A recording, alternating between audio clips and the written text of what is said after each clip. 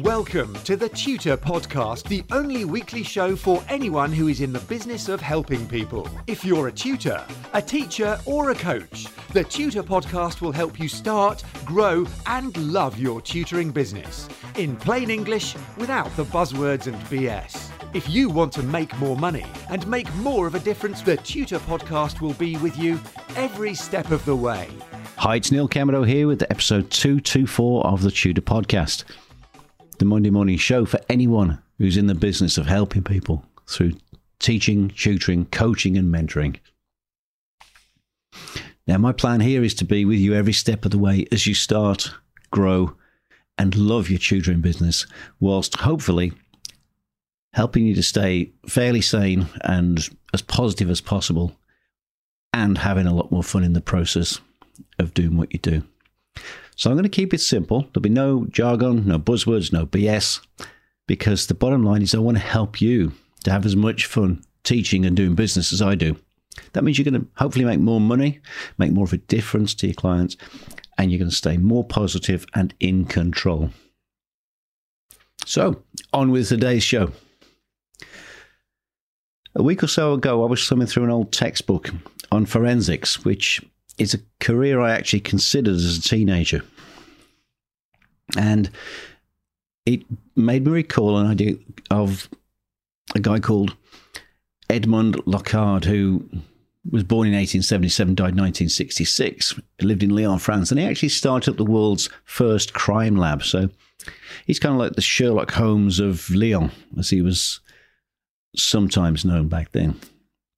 And he had this great idea, and I'll lean quite heavily on Wikipedia for some of this stuff.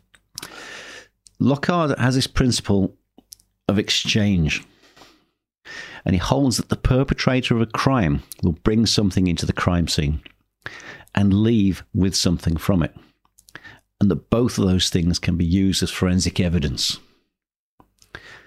Now, Locard formulated the basic principle of forensic science as every contact leaves a trace. And now generally that's understood as with contact between two items, there will be an exchange. Paul Kirk, who's another great forensic writer, wrote in 1953 in a book called Crime Investigation, Physical Evidence and the Police Laboratory, wrote this: wherever he steps, whatever he touches, whatever he leaves, even unconsciously, will serve as a silent witness against him. Not only his fingerprints or his footprints, but his hair, the fibres from his clothes, the glass he breaks, the tool mark he leaves, the paint he scratches, the blood or semen he deposits or collects, all of these and more bear mute witness against him. This is evidence that does not forget. It's not confused by the excitement of the moment. It's not absent because human witnesses are absent. It is factual evidence. Physical evidence cannot be wrong. It cannot perjure itself, and it cannot be wholly absent. Only a human failure to find it, study, and understand it can diminish its value. For me, that's very powerful. He goes on to suggest that fragmentary or trace evidence is any type of material left or taken from a crime scene, or the result of contact between two surfaces, such as shoes and the floor covering or the soil, or even fibres from where someone sat on an upholstered chair. And when a crime's committed, fragmentary trace evidence needs to be collected from the scene. So a swarm of police technicians go to the scene, seal it off. They take videos, they take photographs. Any items of evidence are collected and analysed. If necessary, they even undertake ballistic examinations, because every firearm has a signature, just the same as a fingerprint. They check for foot marks, shoe marks, tyre mark impressions, hair, skin cells. Everything is examined. Now, I'm obviously not going to be committing or detecting any crimes. But I'm really struck by the parallels of that crime scene and the principle of exchange and an interaction between teacher and student, because everything leaves a trace on both elements, the contactor and the contactee, the teacher and the student. It's not a one-way street. Information flows from the teacher to the student. Feedback flows from the student to the teacher.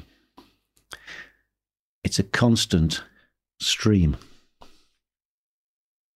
A duplex stream, if you like. See, every student teaches us to be better in the same way that we would teach them to learn and grow and to become better themselves. And that's kind of the point with this parallel with the criminal forensic stuff. I think we should be gathering evidence. We should reflect on the teaching day and what went right, what went wrong.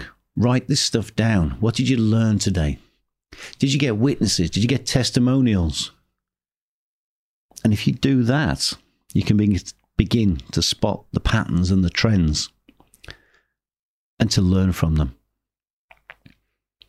I think you can do this over 3 levels: the immediate level, the medium, and the longer term. On an immediate level, you may learn how to nuance the expression of a teaching idea. Perhaps you'll come up with a particularly compelling form of words to express a concept or communicate. Maybe there's a metaphor that's sticky and useful and vivid. Maybe there's a story that you use today, or something that you just invented on the day that will be very valuable going forward. Perhaps you drew a different diagram, produced a different graphic. Ask yourself what worked today and what didn't. What could I do more of? Less of? What could I do different? What could I start or stop? And learn from it. That's all evidence, so write it down. I think every teacher, every tutor should be using some kind of logbook for these great ideas and insights. For me, I have a file of facts open on the desk all the time. And I'll often say, that's so cool, such a great idea. I just want to write that down and my students get it. In the medium term, you can review the data because you've written it down. It's not confused by your emotions or the rush of activity. You can look for sequences. You can look for recurring ideas and themes. You can look for stories that can be chained together to develop a linked and extended metaphor even. Maybe it'll allow you to uncover a thesis of a method to teach better. You can spot the beginnings of the patterns and much, much more.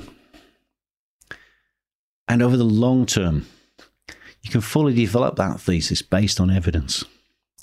You can develop your theories, demolish them, rebuild them, test them. You can also help you to identify your raison d'être, the reason why you teach. It can help you with your business growth and development, looking at your ancillary activities and the extensions to what you do. And more than that, at every single level, it'll allow you to understand how you left your students and your clients feeling.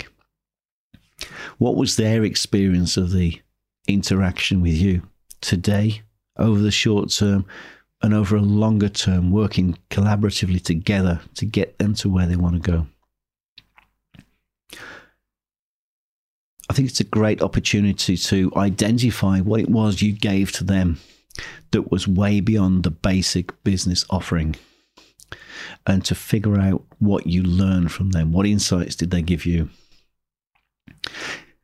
You see, when I transmit to a student my unshakable belief that they can play guitar and make music, that they're not defined by an offhand remark or moronic put-down that happened decades ago, when they begin to believe in themselves, that's way more than the money I receive for sharing my love of guitar and music with them.